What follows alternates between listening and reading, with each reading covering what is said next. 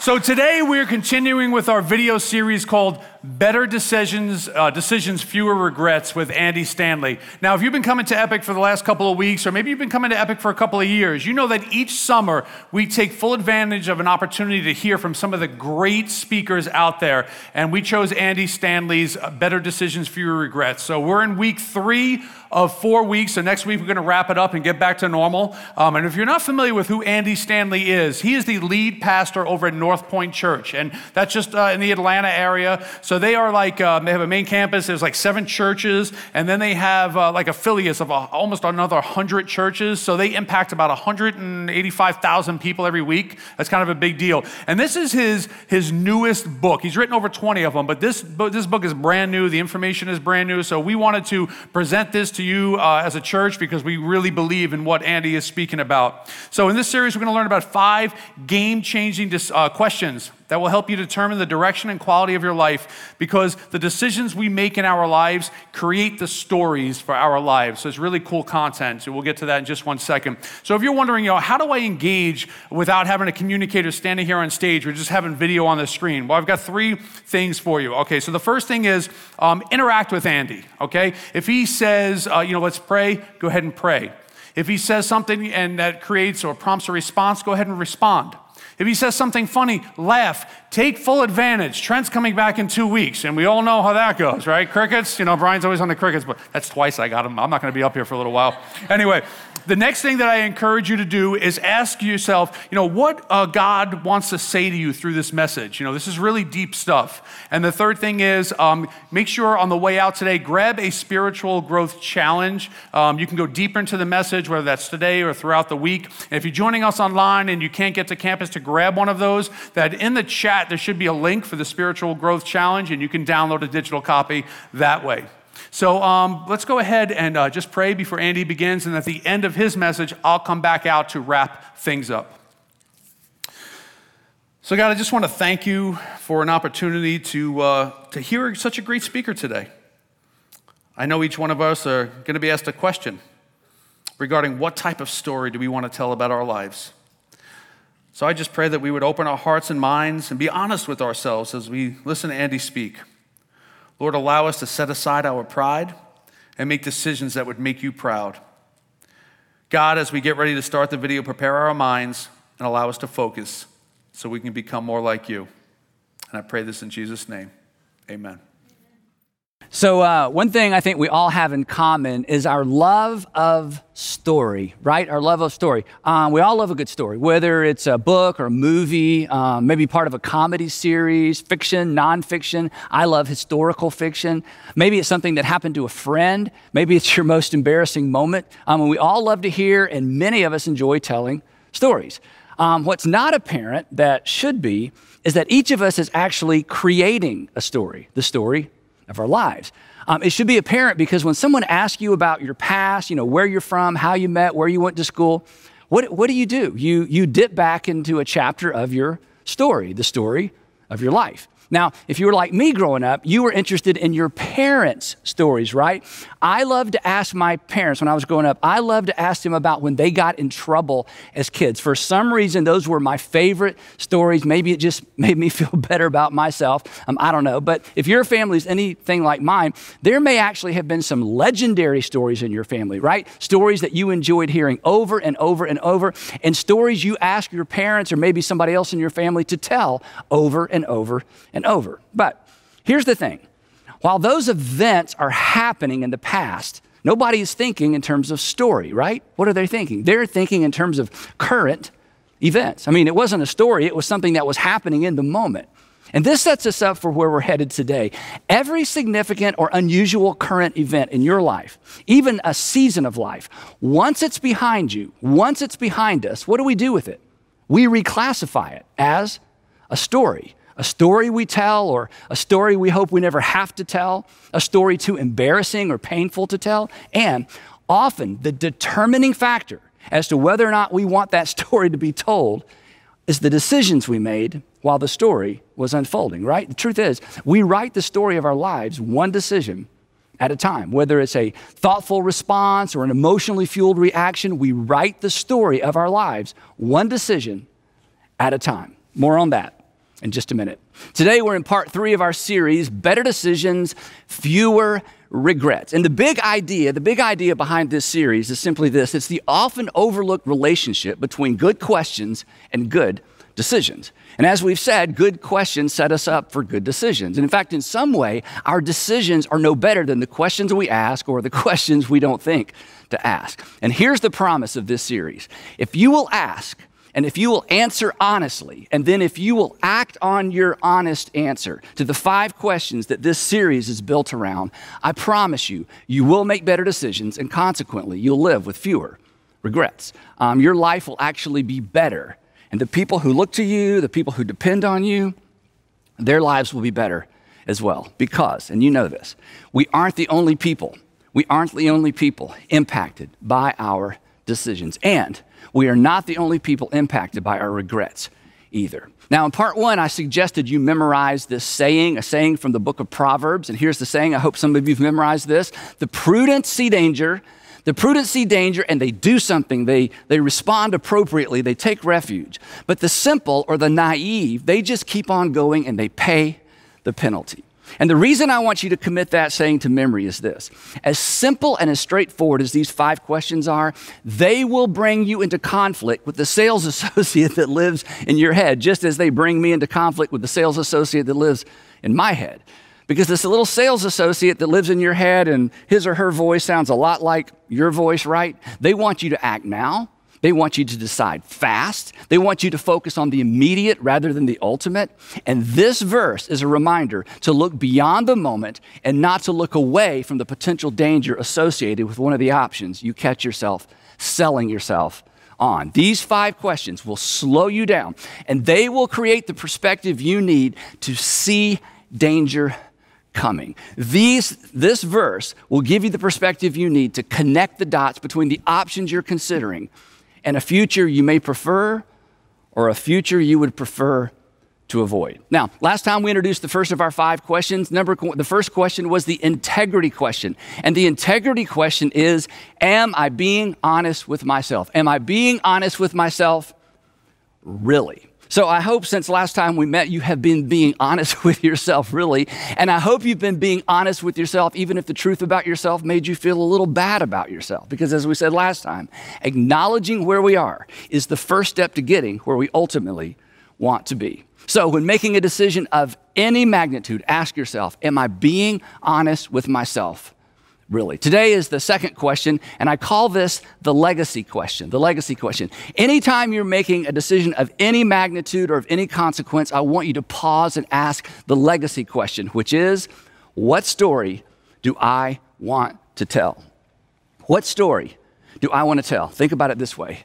When this decision, or maybe this entire season of life, when this relationship, when this business transaction is reduced to simply a story that you tell, what story do you want to tell? What story do you want to tell? Do you want to be the hero or do you want to be the villain?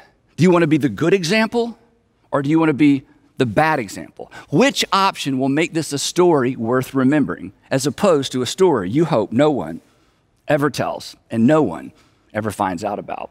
Which option would make this a story you'll be proud to tell your children someday, maybe even your grandchildren? And here's the good news. Here's the good news.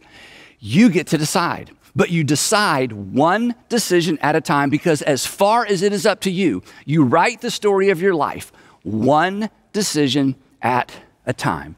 And every decision you make becomes a permanent part of the story of your life. Every decision you make has an outcome, a consequence, a result, maybe good or bad, desirable, undesirable, expected, unexpected, whatever the case. That outcome becomes a permanent part of the story of your life.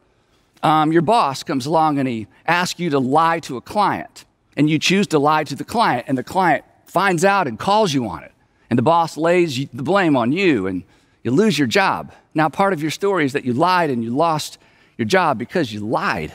It's not a good story. What about this story? Your boss asks you to lie and you choose not to lie, and you lose your job because you wouldn't do what your boss asked you to do. It's not a great story, but that's a better story, right? Or how about this one? You met this guy. He was just kind of okay. He was convenient. There wasn't anybody else on the horizon. Something in you knew this really wasn't something you should pursue. but you did anyway, and 2 years later, the whole thing just evaporated. It's pretty much a story you hope no one even asks you about, a story that no one finds out about. How about this one? Your friends wanted you to go out, but you had an exam to study for, and you said no. You stayed in and you studied and you aced the exam. And that was a decision you made over and over and over, and now you have a degree to show for it. That's a good story. The point is simply this. Every decision and the outcome of that decision becomes part of your story, which means decision by decision, you are writing the story of your life. That's why when you're making a decision of any magnitude, you've got to pause, look ahead, and think, when this is nothing more than a story I tell, what story do I want to tell? The decision you are wrestling with right now is going to be nothing more than a story you tell someday. What story do you want to tell? Now, the challenge with all of this is this. In the midst of current events, in the midst of circumstances, we don't think of our lives in terms of story. Now, it is a story, but we don't think that way. For example, if you recently lost your job, surviving this season without a job, well, one day this is just going to be a story that you tell. What story do you want to tell? I lost my job. I was embarrassed. I started drinking too much. I racked up some unnecessary debt. I lost the respect of my friends and my kids. That's not a great story. It's understandable. I mean, losing a job, going for a prolonged period of time without work is terrifying. It's terrifying. But the decisions we make in the valleys eventually are just stories we tell on the other side. Or maybe back to the dating thing, you're dating someone and things are going okay, but there's someone else in the picture. And yeah, she's married or he's married, but you find yourself gravitating in their direction, and they seem to be gravitating in your direction as well. And you get the sense that if you're willing, they're willing. Your decision will be a permanent part of your story and hers and his. What story do you want to tell? I got involved with someone at work who was married. I ended up busting up a marriage. Now their kids ping pong between two homes on the weekends. Is that the story you want to tell? I don't think so. Now, here's something that I think is true of all of us. You'd like to be able to tell your entire story without skipping any parts, without skipping any chapters, or having to lie about the details, right? Someday you'd like to be able to sit down with your kids or maybe even your grandkids or maybe someone you hope to spend the rest of your life with and tell your entire story. And isn't it true? You'd like to be the hero in your story. I think we all want that. And I think going forward you can have that. But it will require you to stop mid-decision and ask, what story do I want to tell? Which of the available options do I want as a permanent part of my story? Now, I think one of the reasons we don't think about story when we're making decisions is we get distracted by the pressure and the emotions of the moment, right? Emotion, when it comes to decision making, emotion is like a fog. It causes us to lose sight of the broader context, which is our story. And you know how this works. You're up against a deadline. You've got to decide. You've got to decide soon. If you won't marry me, I'm leaving. Nobody wants to be left. If you don't make your quota, you're fired. Nobody wants to be fired.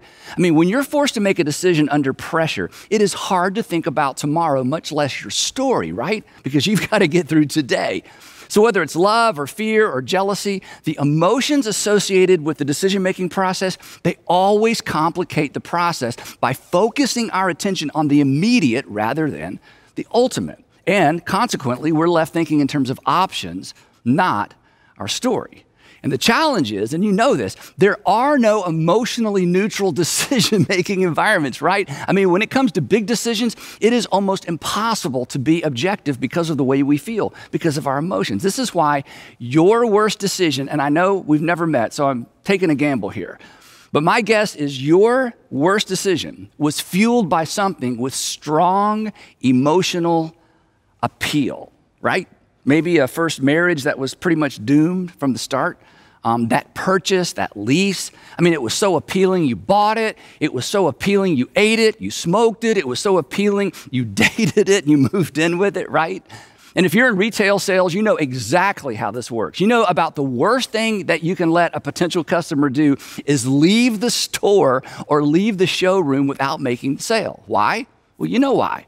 Because once they walk out, what happens? The emotional appeal of your product begins to subside, and they're far less likely to make the purchase. We've all experienced that. Now, psychologists actually have a name for this dynamic. It explains why once our appetites are engaged in the decision-making process, we to some degree, we kind of lose our minds. This cognitive bias has been labeled focalism, because the victims, and we've all been a victim of this, the victims hyper-focus on the one thing to the neglect of pretty much everything else. If you've ever been in love, and I hope you have, if you've ever been in love, you were a victim, or maybe you are currently a victim of focalism. It's wonderful. All you can see is him. All you can see is her. The point being this: in emotionally charged decision-making environments, whenever there is an emotionally charged decision-making environment, we think in terms of our options, not our stories. So here's a tip. When confronted with anything or anybody with strong emotional appeal, press pause, not play, because strong emotional appeal should trigger a red flag, not necessarily a green light. Instead of leaning in, we should step back. Not because, and this is important, not because he's not the one, he may be the one. Not because it's not a great investment opportunity, it may be a great investment opportunity. Not because it's not the perfect job, it may be the perfect job. But in spite of that, we should step back, because anything with strong emotional appeal, even the right thing, clouds our judgment. So just hit pause, get your bearings, go home and think about it, call a friend, and for sure, consider your story. Because when you consider your story, it places the decision-making process within the broader context of our entire lives. Now, the Old Testament story of Joseph, I think is a great reminder of how powerful and legacy-preserving this question is. This is why I call it the legacy question. Now, many of you are so familiar with this story, you could tell it yourself, so I'll give you the condensed version. Around 1800 BC, a 17-year-old named Joseph, the 11th of 12 sons, finds himself in a no-win situation that is not of his own making. His father, Jacob, loved him more than all the other boys because Joseph's mother was his father's favorite wife, which fueled the fires of jealousy in his 10 older brothers. Eventually, as you probably know, their jealousy gets the best of them. They decide to kill Joseph. In the end, they lose their nerve and decide to sell him instead, which is a bit more merciful and way more profitable. And they sell him to slave traders. And then they tell their dad that he was killed by a wild animal. And now, and this is important, now these 10 young men, think about this, these 10 young men have a secret that they are forced to live with for the rest of their lives. They have a chapter in their lives they will be embarrassed to tell. I was so jealous of my younger brother that I, along with my other 9 brothers, beat him up and sold him. There were 10 of us and one of them, who wants to tell that story? And then we lied to my father and broke his heart and said that his favorite son had been killed by a wild animal. That's not a good story. And now, Joseph's brothers are liars for life. Please don't decide anything that makes you a liar for life. Here's why. Whatever you gain in the moment will not be worth what you're forced to carry into the moments that follow. Back to Joseph. So Joseph ends up on the auction block in Egypt, where he's purchased by a military officer named Potiphar. And now Joseph has a decision to make. Do I run? Do I do what most slaves do, as little as possible with as bad an attitude as I can get by with? Or do I throw myself into this whole slave thing with everything I've got? Interesting dilemma for a rich kid who grew up as his father's favorite son. And here's what makes this story so relatable for many of us. None of this is his fault. Somebody else took control of his story. His story, like parts of your story, were hijacked, commandeered by evil people, selfish people. So why try? Why care? That's always the temptation when someone else decides our story in a bad direction. But somehow, in some way, Joseph overcomes the negative inertia, the temptation to just throw up his hands and give up. He refuses to throw up his hands and let fate have its way. Instead, he decides to serve Potiphar's household as if it were his own. And eventually Potiphar notices and he gives Joseph even more responsibility, and he ends up in charge of Potiphar's entire household. If you think about it, that's kind of a story worth telling, right? I was kidnapped once, I was sold twice, I was a victim, but I decided not to live like a victim. That was the story that Joseph decided. That was the story that Joseph was writing. But then the music changed, right? If you know this story, you know that his story intersected with somebody else's story, Potiphar's wife. And he finds himself once again, through no fault of his own, in a no-win situation because Potiphar's wife insists that he become her lover, probably one of many lovers. And Joseph has two options, neither of which would lead to a good outcome. And it's important to understand, in this culture, this was not primarily a moral issue. This was a life or death issue. More like death or death, because either way he decided he could lose his life. And just to point it out, he's about 19 or maybe 20 years old when this part of his story unfolds. And once again, he opts for the better story. And it's at this juncture in his story, and it's one of the reasons I wanted to rehearse this story with you, even though it's so familiar. It's at this juncture in Joseph's story that he employs a powerful, powerful technique, something we should all employ. Here's what he does. Joseph actually rehearses his story out loud as the context for his response to Potiphar's wife. This is how we know he made his decision within the context of his life story.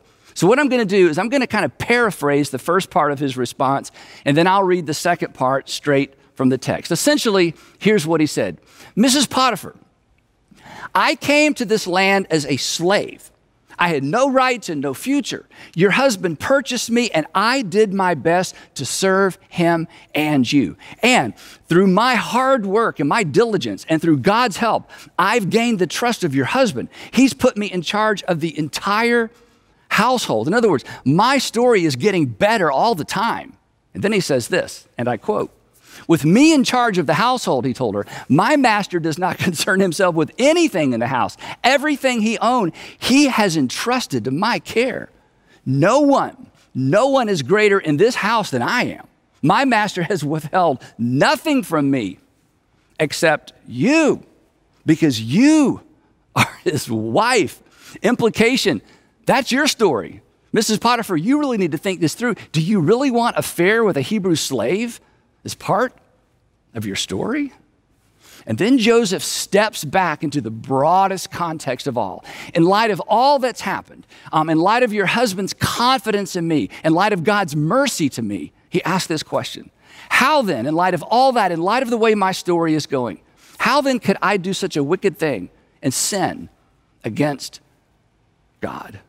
Why would I want to add adultery to what's turning out to be a pretty good story with an ending I never dreamed possible? In other words, which of these stories, Mrs. Potiphar, do I want to tell? I only have two options. Story number one, your husband gave me an opportunity I never dreamed would come my way. I was faithful to him and the God who's been watching over and looking out for me. That's a good story. Or story number two, your husband gave me an opportunity I never dreamed would come my way, so I took advantage of his trust and had an affair with his wife.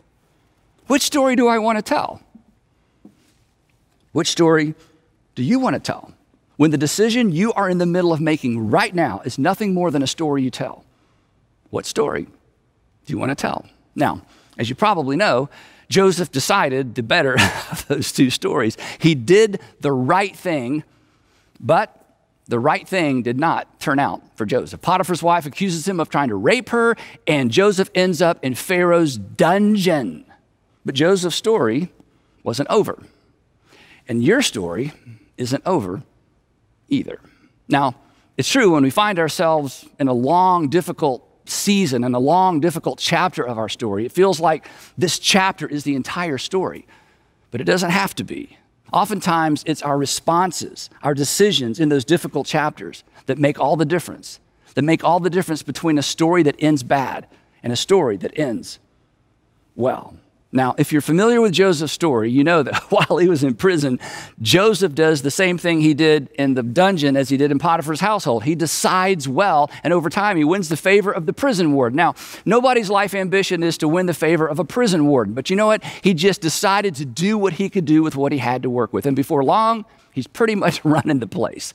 Several years later, and don't let that go by too quickly, several years later, he finds himself being ushered into Pharaoh's presence to interpret a dream because Pharaoh had a dream that he believed had significance for the nation of Egypt. And none of his magicians could interpret the dream. And then, in another surprising twist in Joseph's story, Joseph assures Pharaoh that he can't interpret the dream either. And I think there was a gasp in the throne room when he said that. And then he looks at Pharaoh and says, but God is in the Hebrew God, which is a dangerous thing to say to someone who considers himself a god. God, who the Hebrew God, can interpret the dream for Pharaoh. Fortunately, that day, Pharaoh was more curious than furious, and he lets Joseph proceed with dream interpretation.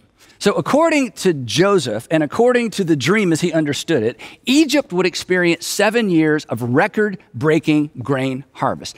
Essentially, the Egyptians would be swimming in grain. And here's why that was a big deal. Bread was a staple for ancient people, all ancient people. So grain was the primary source for basically what constituted the dominant portion of the standard diet, which means if there's no grain, people literally starve. So this was great news. But that was just half of the dream. Egypt would experience 7 years of record-breaking grain harvest, followed by a famine so severe, Joseph said, that everybody's going to forget all about the 7 good years. Now, when Joseph finished interpreting the dream, everybody in the throne room assumed that Joseph was finished and he would be escorted out. But Joseph wasn't finished, and he does the unthinkable, and he gives Pharaoh unsolicited advice. Now, nobody gave the Pharaoh unsolicited advice, especially a foreigner who still smelled a bit like the dungeon. But this was the advice he gave Pharaoh. He said, "Oh, Pharaoh, somebody needs to wake up every single day focused on this problem. Somebody needs to wake up every single day focused on preparing Egypt for what's coming. So choose somebody you trust and put them in charge of grain storage."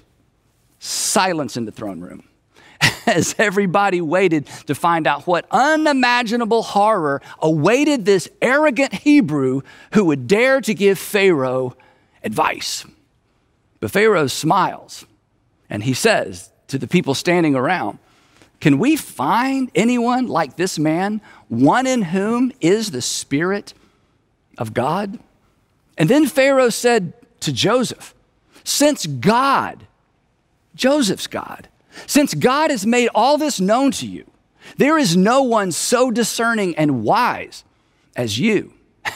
And then to the shock and awe of everyone standing there, "You shall be in charge of my palace, and all my people are to submit to your orders. Only with respect to the throne will I be greater than you." And in this moment, Pharaoh makes Joseph the prime minister of Egypt. And once again, Joseph did what Joseph did. He decided well, and he devotes himself to this unprecedented opportunity. 7 years later, as he predicted, a famine devastates that region of the world. Once everybody's personal grain cupboards are bare, Joseph opens the federal grain silos and feeds the nation. And before long, people from all over that part of the world are caravanning to Egypt to buy grain, including, if you know this story, including Joseph's brothers. And when they arrived, he happened to be out that day, and he recognized them immediately. But of course, they did not recognize their 30-year-old brother, whom they had not seen since he was about 17 years old. Now, if you've never read this story in Genesis, you should. There are so many fascinating details we don't have time to explore today. But in the end, Joseph finally reveals his identity to his 10 older brothers, and they are speechless. Actually, they are terrified, and they beg for mercy they know they don't deserve, and in all likelihood will not receive. And they were so sure Joseph would do to them what they had done to him, because that's exactly what they would do to him if they were in Joseph's position. But, and here's the point of the story, Joseph wasn't anything like his brothers. And do you know why? Because throughout his life, Joseph refused to react. And in refusing to react, he avoided becoming like the people he didn't like. He decided against the gravitational pull of bitterness. So consequently, now that he's got the power, he is free. And he is free to write a better story. He decided his life in a different and a better direction. He decided a story worth telling. That's why we're telling his story. And in that moment, he made a big decision. He decided revenge would not be part of his story. So in addition to rescuing Egypt from the famine, Joseph rescues his entire family and their families as well, and he moves them all to Egypt. Now that is a story worth telling. A story he decided one decision, one response at a time. Which brings me back to us, which brings me back to you. What story do you want to tell? What story do you want told about you? Like Joseph, like his brothers, you're writing the story of your life, one decision at a time. Don't do what his brothers did. Never, ever, ever choose the option that makes you a liar for life. Listen, this is so important. Long after whatever you gained is gone, you'll be left with your lie. You'll be left with the story you won't be proud to tell. Every relational, financial, professional, academic decision and the outcome of those decisions, they become a permanent part of your story. So write a good one. Decide a good one. And if you haven't decided a good one up to this point, remember this, your current chapter is just that. It's a chapter. It's not the whole story.